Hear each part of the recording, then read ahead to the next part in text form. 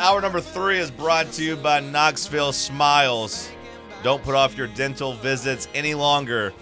Dr. Stephen Malone and his staff take pride in listening to and communicating with their patients to help them make the best decisions about their dental health, and they can do it all at Knoxville Smiles. You can contact them at 865-539-1776 to set up an appointment, but let's face it, you're probably going to want to go to the website and look at it first and go from there.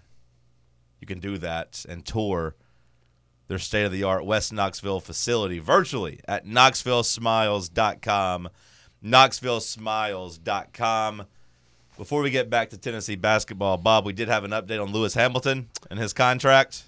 Yes, sir. Can you say rich? Yeah. Stanky rich. He's going to die trying to spend it. Yeah. Lewis Hamilton will earn over $100 million per year at Ferrari, making him the highest paid F1 driver ever. How many years do we know what his contract was? Don't know the terms, no. Ferrari chairman John Elkann will also put significant money towards Lewis Hamilton's charitable initiatives. How about that? They basically wrote him a blank check. If I'm Lewis Hamilton, I'm making a charity that goes straight to my pocket, the Lewis Hamilton Fund, and then I'll donate portions of the proceeds to charity as I see fit. I mean, all those F1 drivers are kind of rock stars. They all make great money. They're all rich, but I mean, this is that's a totally different level. That's almost unheard of at this point. Yeah, I mean, I don't know the exact money that this would bring in. But I do know that yesterday, February 1st, Ferrari's stock price was at $340 a share, and that today it's at $390. Yeah. I don't know if that means that they have made $100 million of market share, if that is paid for his one-year salary or paid for the deal or whatever, but I imagine the investors are pretty happy with the 15% jump in one day. Yeah, that's influence, man. That is there's very few that could say they have that kind of influence. Yeah. So from a business standpoint, again, it seems like it has moved the needle. Anything from Willow's conversation stand out to you as we look at Tennessee and Kentucky? He talked about Josiah Jordan-James, and I saw the number breakdown this morning from the guys at VolQuest, but seeing it laid out was a little jarring because you talk about Dalton Connect against South Carolina and him getting as many shots as he did. I believe it was 24, the most he has gotten this year. And then you look and it says Josiah Jordan-James in his last 4 games in 108 minutes has shot 11 times. So you got one guy, and Dalton Connect had to shoot on Tuesday. Nobody else was putting the ball in the basket. Nobody else was wanting to be aggressive. Nobody else was making shots or doing anything offensively. I'm not saying Dalton Connect was ball hogging. I'm not saying he was shooting too much. That's not what I'm saying. What I am saying, though, is that in one game, he had more than twice as many shots as a guy that you thought was going to be one of your team leaders and a guy that you thought was going to be maybe the second or third scoring punch. He shot 11 times in 108 minutes. Again, Sam, 24 shots in 35 minutes. More than double a guy in 108 minutes. Twice as many shots in 25% of the minutes. Just rough math. Maybe it's more like 30% of the minutes, 33% of the minutes, but still. I thought it was really interesting that he was potentially calling for Meshack to maybe get the start if this kind of production from Triple J kind of keeps coming. Well, it's funny because Meshack 0 shot attempts in his 15 minutes. I mean, it is funny. Hey, we're going to replace the guy that can't score and isn't shooting with the guy that sometimes goes out there and has no interest in shooting either. So, I would say if you're going to put Meshack in, somebody's got to be willing to shoot the ball. It's one of those things. You just got to take a shot to keep the defense honest and look to score and get up 5 shots. It's fine. We can live with that. With the pace Tennessee plays at and the shot attempts they get, if you're a starter, you need to be getting at least 5 shots a game. That's not asking too much. Last season, Josiah, and I think he sat out a little bit last year. He did. had some injuries. He sat out a lot of the early season. Yeah. I mean, it was basically SEC play whenever he finally started playing. That's right. But he had 12 games in double figures in scoring last season. Okay, and that was in an abbreviated season. This year, he's at 9, and I really worry, can he get to 12 to even match that? His per game average last year ended up around 10 points a game. He's down to 8.5 this year. It's not what we anticipated when he was deciding to stay, and particularly the way the season started. He again started out pretty strong for Tennessee overall. I'm looking back to his games this season: 12 against Tennessee Tech, 14 at Wisconsin, 8 against Wofford, 15 and 12 against Syracuse. Then he kind of did a little bit of a vanishing act against Purdue and Kansas, and then 20 at North Carolina, 15 George Mason, 12 against Illinois. That was a pretty good run. We forget he kind of carried the North Carolina State game, 23 points, 7 boards. It just feels like that. I can't even remember that now. 5 of 7 from 3 in that game, got to the free throw line 6 times. I mean, that was a game that Connect was the reports were Connect and Jonas were both sick. They were dealing with a stomach bug, dealing with something. I mean, they both played poorly and didn't look right. And you had Josiah and Zakai I believe Zakai also had a good game that game, kind of stepping up and helping carry that load. But, yeah, I mean, you don't win without 23 points from James. And then you get, 10 shot attempts in that game, 6 free throws. That's a pretty good usage. He's getting the ball. He's looking to score. He's being aggressive. And then, yeah, I mean, just the last 4 games, 3 shots against Florida, 3 shots against Alabama, 2 shots against Vandy, 3 shots against South Carolina. To me, that's just the most head-scratching thing. Like, the shooting percentages are bad. I get that. He's only made 2 shots those 4 games. So of the shots he's actually taken, he's not making them. He's 2 for 11. But, I mean, it's just a lack of shot attempts. And when you lose, it's highlighted, right? It's magnified whenever you're losing. You start looking at what you could have done differently to make up those points. And then, yeah, you look in when your starters playing a lot of minutes isn't doing anything for you offensively. Yeah, it's true. It's tough. We want to see. He's a guy that's played here for a long time. You want to see him ride off into the sunset in a good way, but it is a reality. What Will was saying, there is a possibility we see him get benched at some point here. We saw it to Fulkerson. Yep. I mean, Fulkerson got benched, and he was every bit of, as a favorite for Barnes and the fans, and he had paid his dues and, helped the program grow and all those things. I mean, a lot of the things you say about Josiah, you could say about Fulkerson, and he got benched, and he started coming off the bench. Whether or not they make that move for Josiah, because I do still want to point out, like, he is still an effective basketball player. He is. He still does things defensively. He does still do things offensively outside of scoring, but I do think Meshack does a lot of those same things. And also, like, I don't want to say Josiah doesn't play with energy, but, like, Meshack plays with a different level of energy. The scrappiness he brings is a lot different than Josiah. I do think on Saturday, Bob, you will see more Meshack minutes, a little similar to like what you saw against Alabama, where he's kind of out there to guard Sears and he's out there getting minutes and really able to put an impact on the game defensively. I think you'll see something similar on Saturday with the way they attack Reeves and Shepard at times. I would think you're right. And back to Triple J for 1 second too. I think kind of an unsung stat with him, if you look at like his last 8 games, which coincides with a lot of this. Well, it's all the conference games, all the offensive ineptitude and everything else. And he's averaged about 6 to 7 boards a game, which is, we throw that term around not for nothing. I mean, that's a decent rebounding total. It's just we're stating the obvious, but we just hope we could see more offensively from him. It's been really disappointing in that regard. Yeah, no, I mean, he is still doing things on the basketball court that are valuable. He is still, again, I'll call him the Draymond Green. He does still do those things. But when you lose, you start looking around and saying you need more scoring. And Tennessee lost to South Carolina, and they didn't score. yesterday I said it, and I still kind of feel this way. Part of that falls on the rest of his teammates have to pick him up. Like, if Sakai comes out and scores 12 points, Tennessee wins that game. If Vescovy scores an extra 5 or 6 points, Tennessee wins that game. If Jonas has a better game, Tennessee wins that game. And maybe we're not looking at Josiah Jordan-James sideways and saying, hey, score the ball more. But on the flip side,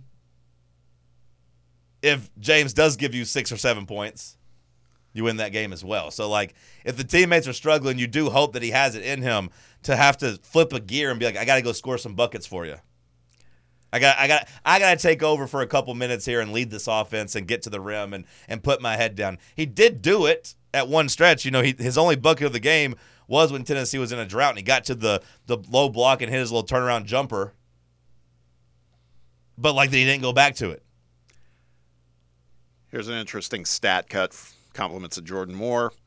Triple J in Tennessee's 5 losses. 6.4 points per game.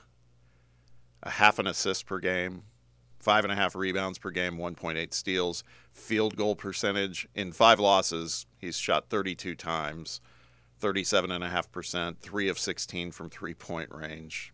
Fine at the line, 5 of 6. But do you have the numbers in wins? No, I do not. Okay, because the point total doesn't really surprise me because, I mean, that's not that far off from just his season average. True. But, like, the assist number, you said he averaged half an assist in Tennessee's losses. To me, that's the damning part is maybe he's not creating the offense for you either in Tennessee losses. Like, you need him to be a little bit better. He had 3 assists against South Carolina. But, yeah, like, I expect him to kind of create some looks for people. Yeah. If he's not going to score. Because, again, to go back to the Draymond Green comparison, when Draymond's out there, at least he's getting you, 10 rebounds, 6 or 7 assists. While playing that defense, Josiah has to at least do other things. And what's crazy is, again, and we talk about this and we try not to read too much into it, but in the Alabama and Florida wins, we've talked about it, 3 points against Florida, 1 point against Alabama, yet his plus-minuses were 27 against Alabama. No, 24 against Alabama, 27 against Florida. I mean, it's like there's some level of efficiency that he can bring that we're just not seeing, and it's like what you said, John, that there's some intangibles that do have value. No, he's still a very valuable player. Like, the people that grade players and look at the efficiency numbers and look at the net rating and offensive rating and defensive rating and look at all the stuff more than wins and losses and how many points you scored, still rate Josiah very highly as a player. But it goes back to what I said, that ultimately it's about wins and losses, and no one wants to hear about what you did intangibly when you lose. No one needs a glue guy when you lose. The glue guy doesn't matter in losses. Glue guys get celebrated when you win. Yeah, I think it was the Alabama game where I made a comment that – it was the Vanderbilt game where I made the comment that his biggest contribution that I saw in the Vandy game was there was a loose ball, and it was critical point in the game. He dove for it, tipped it back out to the backcourt. We got the ball again, scored. And I was like, that was the highlight for him. And it's, again, that's a great glue guy play, but that was it. And team needs more, man. And, when you bat the ball out, and I believe Connect went and tracked it down and came down and hit a 3, I think is how that sequence ended. But, whenever his teammates make shots, that looks good. The problem is when your teammates don't make shots, you don't need a glue guy. You need somebody that scores. You can be a great passer, Sam, but if I put 5 passers out there and no one's taking a shot, it's just going to be shot clock violation after shot clock violation. If everyone's trying to pass and no one's hitting shots, great pass, no finish. So his teammates did kind of let him down. It's just been a little jarring because, you look back to the end of last year for him. It wasn't great, but 11 shot attempts against FAU, 12 shot attempts against Duke. 8 in the first round against, was it Louisiana we played? Yes. I forgot we only won that game by 3 points. Yeah. But, I mean, you saw aggression. Those are 3 games where he shot, 31 times? Yeah. 3 games, roughly, we'll just call it 95 minutes, 31 shots. I just told you he's played 108 minutes and shot the ball 11 times in 4 games. What the hell has happened? And it's not like the opportunities aren't there. It's not like, hey, Dalton Connect's shooting the ball all the time. There's no shots for anybody else. That's not the case. He's passing up open looks. He's not even wanting to shoot.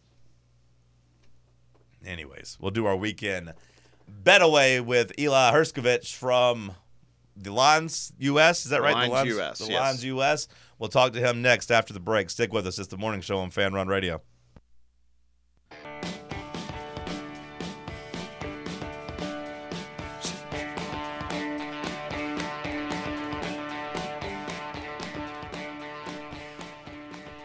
So we're heading into a pretty big weekend. We've talked about it a lot of college basketball that it's going to feel a little bit like deep March tournament time. Some really great matchups. And so for those of you who are so inclined to maybe do a little recreational investing on some of these games, we like to bring some support and help there. Joining us today for another week is Eli Hershkovich, who is with the Lions US, smart wagering expert, certainly better than I. But Eli, just wanted to say welcome, happy Friday. Yeah, happy Friday, guys. Thanks for having me back on. Happy Friday to everybody but every single member of the Baltimore Ravens. Well, I was going to say, Eli, before we got to college basketball, when I got here on Friday last week, I tried to warn you about the Taylor Swift effect. I tried to warn you about the Chiefs and the NFL, and I'll be honest, you completely talked me into the Ravens, and I lost a lot of money on Sunday. That's fair. I lost my Ravens bet. I lost my Ravens futures. Lamar Jackson was fraud. He was bad. He regressed. Todd Monken not running the ball with his running backs against the worst or one of the worst rushing defenses in the NFL cost us all a lot of money, I think. Yeah, what was the deal with that? Was that just a case of a coach trying to be too smart and be too cute, or was it like, hey, we're going to get to the Super Bowl and we're going to do it with our quarterback who you have called a running back and said couldn't throw? We're going to let him carry us. Was that just like a Lamar Jackson statement, or was it a coach getting too cute and trying to outthink his opponent? I thought it was more of the former. You go back to the Bills-Chiefs game, and Bills running back James Cook didn't have the best game on the ground. Backup Ty Johnson had some explosive carries, but it was more so Josh Allen. So it kind of felt like the Ravens were saying, all right, well, the Chiefs were able to stop the Bills' backfield in terms of their actual running backs, so we're going to let Lamar do his thing, and maybe the Chiefs are a little more vulnerable than the metrics say, especially because the Bills didn't necessarily try to generate a ton of explosive passing plays, and when they did, Stephon Diggs dropped the ball.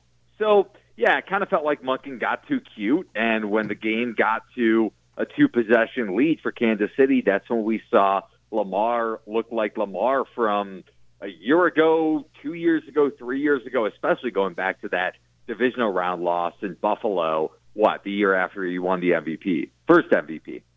Well, before we talk to college basketball, I just wanted to thank you for ruining all the Taylor Swift songs for me, because now when I hear it, I'm going to think about how I missed out on an opportunity to get Patrick Mahomes at plus money and plus the points because of you, Eli.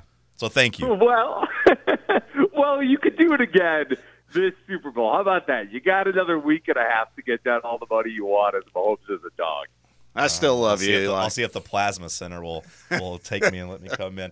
All right, let's get to some college basketball. Yeah, so obviously we've been talking about it. There's 4 games this weekend that pair what are the current it's currently 8 of the top 10 ranked teams in the country. Now, some of those teams are coming in off the heels of a loss, but they're all big-name brand teams, too, for the most part. So it should be a fun weekend in college basketball. So I'd love to get your take. I'll just rattle them off in order. On Saturday we've got Houston at Kansas. We've got Duke at Carolina. We have one that's of particular interest here, Tennessee at Kentucky. And then we have Purdue going to Madison, Wisconsin to take on the Badgers in a game where both teams, I believe, now are tied for first in the Big Ten. Yeah, heck of a college basketball slate. I want to start off with one that only includes one ranked team, though, really quickly here. And it's the number one team in college basketball, the defending national champs, the UConn Huskies. I will say, you want to give me crap about my Ravens, that's fine. Or maybe my Ravens from last year, or this past season, just because I am no longer a Ravens futures ticket holder. But I had a bet on the Huskies to win it all last year at around 60, 50 to 1, some number like that, going back to the beginning of the season. So college basketball futures, especially early in the year, I've had a lot of success with. And despite me betting the Huskies last year, I think this year's version of UConn is a little fraudulent. And it's not a must-win spot for St. John's, but a pretty big game for the Johnnies. And I have a preview coming up later today over at thelines.com breaking down St. John's UConn. One of the bigger areas where you can exploit the Huskies, even though they have a very good up-and-coming big man in Donovan Clingan and Kling Kong, one of the more imposing centers in college basketball, St. John's is one of the best offensive rebounding teams in the country. Joel Soriano is an elite offensive rebounder in his own right, and the Red Storm had the fourth highest offensive rebounding percentage in terms of an actual statistic in college basketball. So if St. John's can attack the paint in terms of the offensive glass and also attack UConn's drop coverage with Klingon, St. John's has one of the best mid-range shooting teams in the country, led by Iona transfer Denise Jenkins. That's my upset of the day. I am a little hesitant, and we'll get into Tennessee, Kentucky, Duke, North Carolina. I'm hesitant to pick the potential upsets in those respective games, assuming the underdogs line up like I think they will in terms of the betting odds. But I really, really, really like Pitino and the Johnnies this Saturday. What are we projecting that line to be at tomorrow? Around 5.5, 6? I think it could be around high two possessions, to your point, maybe 5.5, 6. I think it may open around closer to 4.5. 4, yeah, okay. 4.5. And I actually my numbers make this around UConn -2. So like I said, I'm not super bullish in terms of my own power ratings and my own numbers juxtaposed to the way the betting market perceives UConn and St. John's for that matter. And I also, earlier in the week, I bet St. John's to make the Final Four right around 22 to 1. Kind of a buy low opportunity on this team. You have one of the most experienced coaches in college basketball. You have a veteran-laden roster that dealt with COVID and also just dealt with 0 minutes continuity going into this year. So I think St. John's is about to peak. And even if, let's say, this is a close game, another close game loss, which has been the story for St. John's in Big East play, you have 2 games against Georgetown. You have 2 games against DePaul. Pretty light schedule the rest of the way. I have no concerns really with St. John's making the NCAA tournament. So this is more so just a buy low opportunity on the number with St. John's, not only for the point spread in this game, but Final Four futures as well. It does seem kind of fitting that on a weekend that Bob laid out 4 top 10 teams playing each other, that Rick Pitino could come out of the weekend as the story in college basketball. I was going to say that. I think that, now you got me kind of juiced about this game, too, with the point that you think Connecticut might be a teeny bit overrated. They're going to be playing in the Garden. It's kind of tough to bet against Pitino in that kind of scenario, for sure. That's pretty interesting. Yeah, and we've seen Pitino teams come together at the right time. Obviously, much more talented Louisville team going back to 2013, and maybe not super talented Iona teams over the last few years, but still NCAA tournament caliber teams, and I think he took them to the dance twice. You're going to get a lot of UConn fans at MSG for sure. They're going to pack the place, but I think this is going to be more so 50-50 than most think, or at least comparably speaking to what we've seen UConn Garden games in recent years. So when we do look at Tennessee, Kentucky, is there a lean for either side or for a over-under projection? Is there anything you're seeing as maybe having value, or is it such a coin flip that for gambling purposes it's a stay away? Well, I think it's a stay away for me just because of all the uncertainty for Kentucky, at least as we're talking about this game right now. DJ Wagner and Justin Edwards, both of those guys dealing with injuries. Neither of them played with Florida. Also, you're getting a pissed-off Kentucky team. Going back to that Gators game, Gators lost. First Florida win, by the way. Incredibly, first road win over a top 10 team since '03. And we're talking about a back-to-back national championship team, going back to the last couple decades ago when Billy Donovan led Florida to consecutive national titles. So pretty wild. But yeah, I was surprised that Kentucky didn't foul up 3 with less than 10 seconds to go. But that's kind of Cal being Cal. But to my point, you're getting a very motivated spot here for the Wildcats, but health concerns with Wagner and Edwards, and also just the fact that Kentucky played and had to play a lot of their guys 40-plus minutes without Wagner and Edwards against the Gators. You had Dillingham cramping late in that game. I know he finished the game on the court, but Reed Shepherd playing all 45 minutes.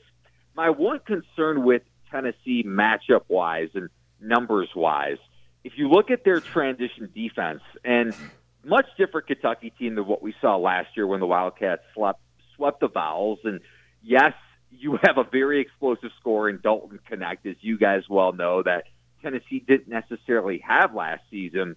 But the Vols' transition defense is very, very, very exploitable. I brought up how UConn's a bit vulnerable on the offensive glass.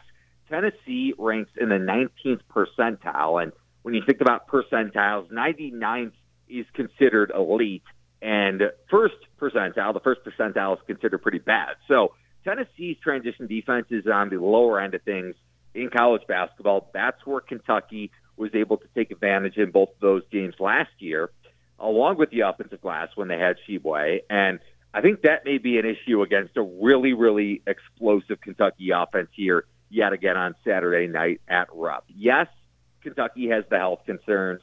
And yes, their defense is below league average and then some, still just inside the top 100 in adjusted defensive efficiency. But I have my concerns with Tennessee's transition defense.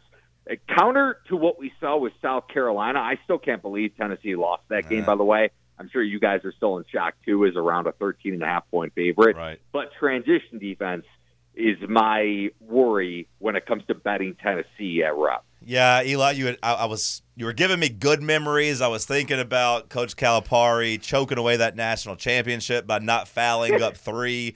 And I was thinking, if there's one coach that should have learned foul when I'm up 3, especially in college with 6 seconds or less. Yeah. And then you had to break up the South Carolina game and choking that one away. So I was going to ask, and I'm going to now, gambling lines and consumer confidence when it comes to coaches like Calipari.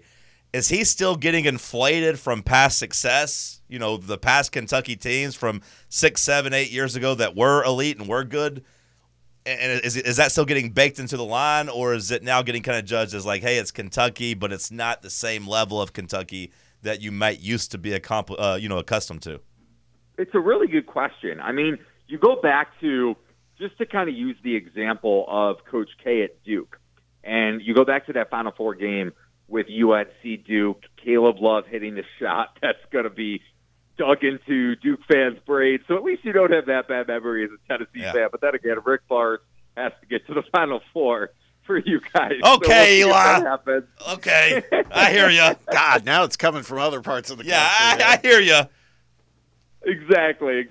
But back to my point, maybe a little bit in terms of market inflation with Kentucky, just in terms of its brand name. But I will give Cal credit because this year, Kentucky, granted, it's about par when it comes to their three-point attempt rate, but it's much better than what we've seen in recent years and really over the last decade from Kentucky. Cal has kind of shifted his offensive approach. So to that point, Kentucky, one of the more explosive offenses in the country, not just because of their transition offense, but their perimeter offense is pretty elite as well. Antonio Reeves has really, really made a step as one of the best scoring wings in the country. So I don't want to take that away from Calipari, but defensively and late-game coaching decision-making is still not baked into the line, but still kind of in question with him, going back to that Florida game. Eli Hershkovich, thelines.com. Sounds like your best bet, at least in the marquee college basketball slate, is UConn goes down. St. John's hangs with them close and wins outright. Is there anything else you're targeting? Yeah, you mentioned Purdue, Wisconsin. I still cannot believe, speaking of blown leads, that Wisconsin blew that against Nebraska last night. Heck of a comeback for the Huskers and Fred Hoiberg. And a Badgers team, when you go at the Kohl Center now, going back home, motivational spot, kind of similar to the same tune as Kentucky. Granted, it's not like the Vols are going to be looking to bounce back as well after that, or not going to be looking to bounce back after that South Carolina loss. Not to continue to lament on it, but with Wisconsin, my concern with the Badgers against Purdue and kind of what we saw late in the second half against a decent Cornhuskers front court, the Badgers rank around average across college basketball and post-up defense. And you guys well know Purdue has the best big man in the country in Zach Edey. So we saw it against Northwestern, and Purdue's Edey probably could have put up around 40 points had he not missed nearly double-digit free throws, and that was against the Northwestern defense that is pretty solid in terms of their post-up defense. So I think Wisconsin could struggle in that regard, but still pretty good bounce-back spot for the Badgers and A.J. Storr. I don't have Wisconsin power rated as a top 10 team, but I still have them top 15, and depending on what this line is, because you mentioned maybe market tendencies with Kentucky, the market has swayed towards Big Ten home teams this year, and rightfully so, because Big Ten home teams have dominated like we saw with Nebraska last night. So depending on where this number opens up, maybe if Wisconsin is around 1.5, 2, I would shy away, but pick them, slight underdog. I think you could take a pretty nice motivational spot here situationally with the Badgers. Hey, sticking with Big Ten for a second, Eli, you just mentioned it. So, Nebraska gets a big win last night. They've beaten 2 top 5 teams roughly with Wisconsin and Purdue. They go on the road on Sunday as well at Illinois. But you just mentioned it. Home teams are showing some power in the Big Ten. But can Nebraska kind of keep the magic going, do you think, in a game like that? It's a good question, and I would probably say no. Now, I'd say that with a caveat that the line for that game is probably going to open near double digits, close probably around the same number, just because I would expect the market to maybe fade Nebraska off of that loss. Now, with that said, I'm not super, or at least as high on Illinois as maybe college basketball voters are when it comes to the AP Top 25 poll, but I just don't like that situationally for Nebraska, coming off of an emotional win and then some in overtime, going up against Illinois at home, to your point. Maybe not the most elite defense inside the top 30 when it comes to adjusted defensive efficiency, and those are the metrics I like to look at when you look at not just overall defensive efficiency, but adjusted per the average opponent, and also strength of schedule and all that stuff. And looking at Illinois' offense, though, top 5 in adjusted offensive efficiency, and Nebraska's transition defense to that point can be exposed like we saw in the first half when Wisconsin was really rolling last night. So I know there are questions about Terrence Shannon Jr. off the court. He's back for Illinois, though. Pretty switchable big in Coleman Hawkins. You guys took care of Illinois in Knoxville when the Illini came to town back in December. I thought that was a good spot to fade the Illini off of that FAU win at Madison Square Garden. Speaking of New York and the Johnnies and UConn and whatnot, but I like Illinois here in this game, at least to win the game outright. I'm not saying to bet them as a 9-point favorite, just because that can get kind of dicey with late-game free throws and all the kind of late-game variance you can get from a betting standpoint. But I don't think the Nebraska magic continues now. Yeah, last question. I need to know, did you get bad beat? Did you get bad beat by the late free throw or late three-pointer by Kansas after the missed free throw by Iowa State? Because your analysis on the game was perfect. Yeah. I got the opener on that one. I got Iowa State -3.5. That's what I was hoping. Okay, good.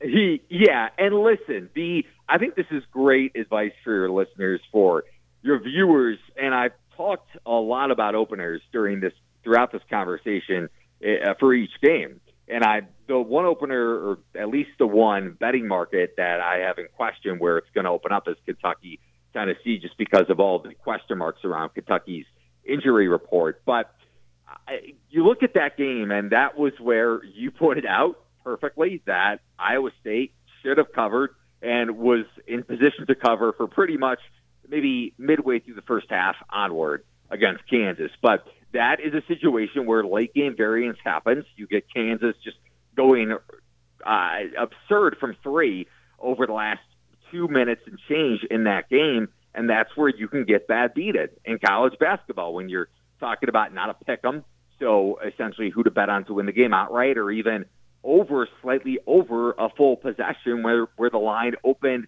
Iowa State -3.5 and closed around -4.5, 5. So you really want to try to target openers if you believe the number is going to go up. And that may seem surface level, but like we saw with Iowa State, nothing is a lock. Got to get line value, and hopefully people listened to this last Friday and got Iowa State as soon as it opened and didn't get on the wrong side of that bad beat. I could talk about this for hours, but we kept you too long. Appreciate you, Eli. TheLines.com. Follow him on X at Eli Hershkovich. Appreciate your time. Yeah, good luck, guys. Hopefully no bad beats with St. John's or for your Vols this weekend. No bad beats. No bad beats, and hopefully Vols on the money line comes through. Appreciate you. Have a good one, guys. Yeah, I would love just to keep asking gambling questions, but we told him 10 minutes. We went 20s, but I like the UConn St. John's pick. The more I listen to it, here's what I'll say about that. If I ride with this, and then that vampire Rick Pitino sucks all my money out from me and Eli's going to have some problems.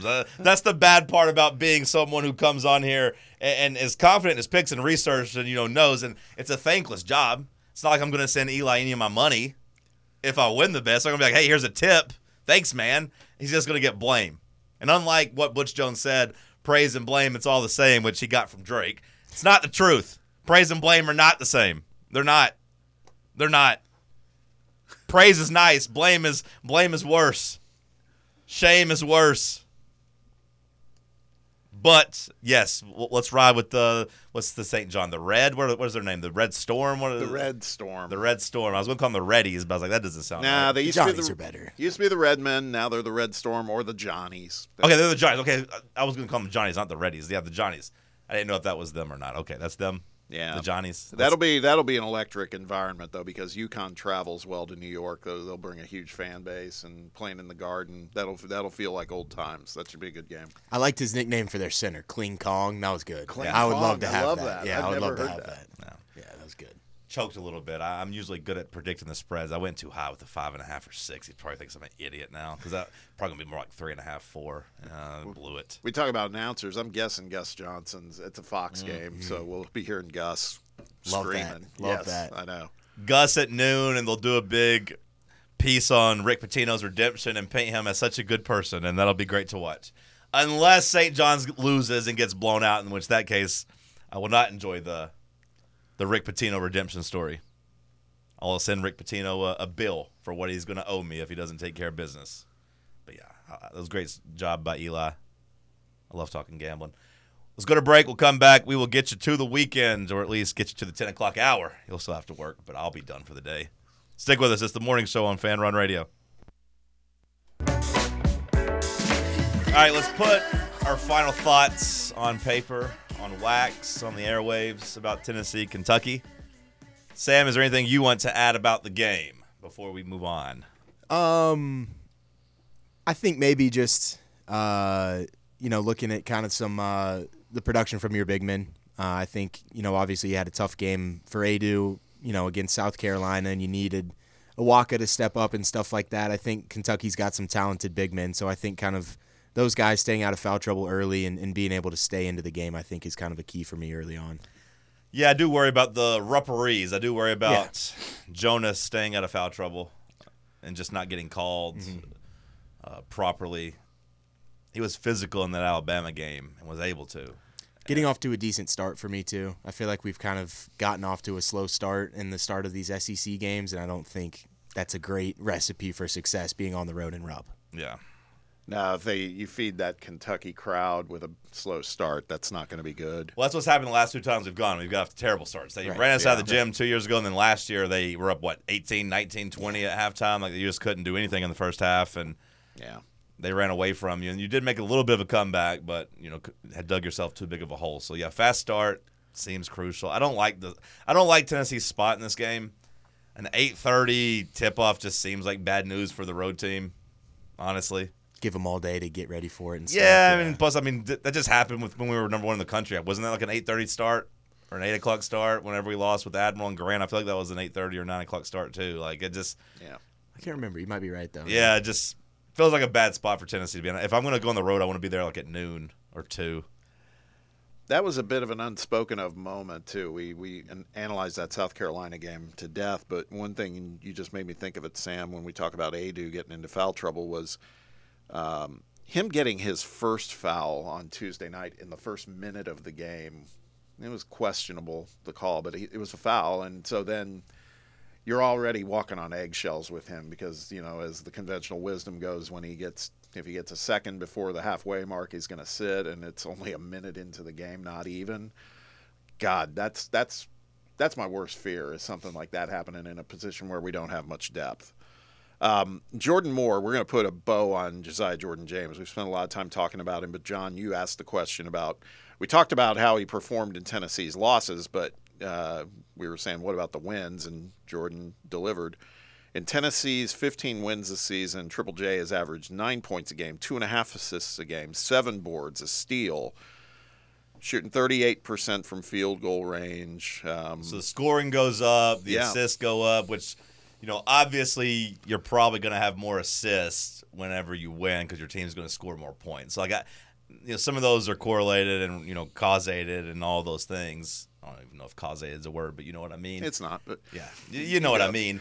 But to me, the half assists and losses, that does stand out. Like, he's not even being aggressive at playmaking either. Well, that again, you've used that analogy before. We talk about it. Glue guy, our version, kind of a Draymond Green type. That line in the wins, that feels like that, right? Yeah. That's much more in line. So here's hoping that can happen. Let's get this guy back on track. That would be great. And just for the record, I vote, Sam, you can be the tiebreaker, that if I know it's not a word and I call out it's not a word, that takes away Bob's sting of saying it's not a word. Because I knew it wasn't, or I was feeling very confidently it wasn't. Okay? I'm with you, John. Yeah, that's fine. Yeah. That's fine. Yeah. If you can say immediately after it's not real, then it's not. Right. It's not real. Yeah, I was like, but you know what I meant by saying causated, right? Mm-hmm. You understood what I was going for. Yes. That's wanted to get that I out think there. I've used efforting before, which is really not a word either. But I know what So- you mean when you say that you're Yeah. efforting out Yeah. there, so it's okay. Yeah. The audience has already accepted that I'm not the smartest when it comes to words. Fait accompli. It's already happened. I don't know if that works there in that example, but I'm working on it, Bob. I'm working on it. You'll find a place. You'll get it. Do you have any thoughts on Tennessee, Kentucky that you need to get off that you haven't said yet? No, I'm not. I'm kind of like what Eli said in the betting segment. I'm not quite sure where to go with it, to be honest with you. It's a hard one. Again, I want to be of the belief that Tennessee most times bounces back off of a loss with something pretty special. They're going to need it tomorrow, so I hope that's the case. But I'm not saying I'm 100% confident we're going in that direction. Gambling wise, like I think the spread's going to be pretty close to a pick 'em. I think after Tennessee lost, I was kind of leaning towards Kentucky being a slight favorite, like 1.5 points, but then Kentucky lost, so I think it's kind of back to a coin flip. I think it's going to be within 1 point, 1.5 points either way. Do you really feel confident that Tennessee is going to go there and get a fair whistle? Do you really feel confident about that? That players that look scared on Tuesday against South Carolina are going to be locked and loaded and focused against Kentucky? I hope so. I don't know if I'd put any money on it. With that being said, if I was going to bet on this game, whatever Tennessee's team total is would probably be pretty appealing. As long as it's like in the mid 70s, like I think Tennessee's going to score over 75, 76 points. Like, if it's in the 80s, I'd maybe balk at betting on that, but I do think Tennessee can get to the 80s. I'm pretty sure Kentucky's been giving up like 84 a game in SEC play. Yeah, so I mean, like with their pace too, I mean they're scoring a lot of points in SEC play themselves. So like the over/under might end up being around 170 or 165 points at least. So like maybe the team total will be like 82, and that'd be a little scary. I'll tell you what my biggest fear is in that game. And we joke about it because we've talked about it, but is this the game where Calipari unleashes Big Z and plays a bunch of minutes, and the guy that would actually, as much as Sam and I hyped him after his first game, that would bother me, really bother me, because the guy's done nothing since that game. But you just never know with Cal. He could throw something out there like that we weren't expecting. I want to say I like Tennessee. I really do. Particularly if those other guys, Wagner and Edwards, sit. Sam may be right. They may have just been getting some rest for a bigger game, but I don't know. I do like Tennessee, but I don't say it with the utmost confidence like I'm going to go bet on it and everything else. It's a tough one. I'm confident Tennessee is going to score points, and I'm confident Dalton Connect's going to score at least 28 or so. Like, I would be pretty surprised if he didn't get into the 30s himself. Whether or not that equals a win, I don't know, man. Like, winning on the road in college basketball is tough, and you're going to one of the places that Tennessee has struggled more than anywhere, in their entire existence. So I know they're not the Kentucky of old. I get that. They're not as good as they have been, but is there anything worse? Is there anything worse as a sports fan than when you lose a game and it is because of what you said, Bob, some random player adding in and having a moment where he's, doubles his scoring average and hits shots and does those things? Because to me, that's the worst thing. See Ryan Klein. I wasn't going to mention the name. No, but I'm telling you. You're right. Yeah, I mean, he comes to mind for it. But I mean, that's him. Yeah. That's the one that comes to mind for me. I agree. I think it's horrible. It's horrible. I don't even remember. I guess Carson Edwards. If Carson Edwards had scored 35 or 40 points in that game, you're like, okay, that's an All-American type of player. He got off, whatever. Yeah. But a guy that averaged 12 points a game, going for 27 or whatever it was, and just hitting 3 after 3. Yeah, that's the most frustrating thing. I didn't mean to end the week on such a sad note. So Dalton Connect, 35 points. I will say that and it's a little bit of stating the obvious, but let's get it out there and have some hope, is if Connect does like 30, 35 points, Tennessee wins, boy, the legend just grows with that guy. I mean, that's when I actually think he starts to get some traction in this Player of the Year conversation too, more than he has already. Yeah, when you're looking for Player of the Year, this is a big moment for him because it's going to be after the Carolina-Duke game. It's got a good lead in. It's going to be college basketball is going to do some pretty good rating numbers now that the NFL is gone, and I assume college basketball emperors had this in mind, like, hey, this is the first weekend where football's not going to be played. Let's maximize what we can do. Here are 4 top 10 matchups. And then we're also sending UConn, a defending champion, to Rick Pitino, which you knew was going to be a marquee game as well. So good job on whoever made the schedule, because college basketball is going to be front and center, and they are going to deliver on matchups. Absolutely. Let's do some quick best and worst before we wrap up. Best and worst of the week. Best and or worst of the week. Sam, you got anything that stood out this week, either way? To me, I may be a little biased, but I am absolutely stoked about the coaching hires that Callahan has made under this staff for the Titans.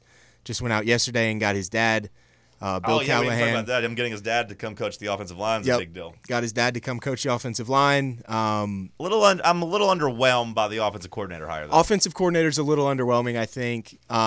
I'm excited about the wide receiver coach, Tyke Tolbert, too. That's a guy that's, had a lot of guys that he's, had a big impact on kind of throughout their career. So I'm excited of the new staff that the Titans are really kind of coming together right now. Any worst? Gerald Mincey. I don't like what he's doing over there in Kentucky. I think he needs to keep his mouth shut. He's not even going to play the damn game. He'll be out. He'll be benched. He'll quit the team, or he'll be hurt. He won't be playing. There's a 10% chance, 15% chance he's even playing that game. Bob, your best and worst of the week? My best, and very quickly, we've beaten it up, but it's great to have university administration that is kicking ass and taking names, basically. So good on Donde and Danny.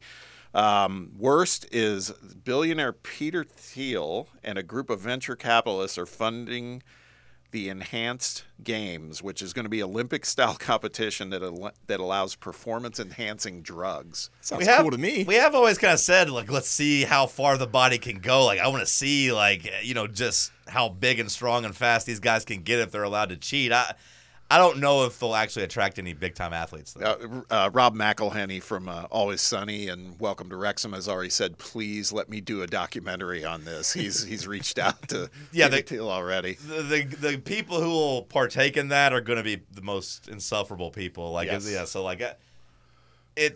going to feel like a spin-off of Jersey Shore or something like that from the early 2000s. Yes. My best and worst of the weekend. My best hasn't happened yet, but the return of Curb Your Enthusiasm, the final season on Sunday. Yes. I'm excited to watch Larry do his thing one more time. My worst of the weekend, the nerds and whoever put together the NBA All-Star teams. To leave Trae Young off the team is just that's the worst thing. 27 and 11. 27 and 11. Since when is that not all-star material? 27-11. If you look at his numbers across the board, they're better than Dame Lillard. It's not Trae Young's fault he doesn't have Giannis on his team. So you can't even say, well, it's because they're not winning. Dame Lillard's not the reason the Bucks are winning. It's Giannis. He's better at everything than Dame Lillard at this point. Better at defense, too. Anyways, that's the worst of the weekend. Got a big week next week. It's obviously leading into Super Bowl. We're going to have a couple special guests. More to come on that, but we're very excited for that. Be talking a lot about the big game. Stay locked in on Fan Run Radio.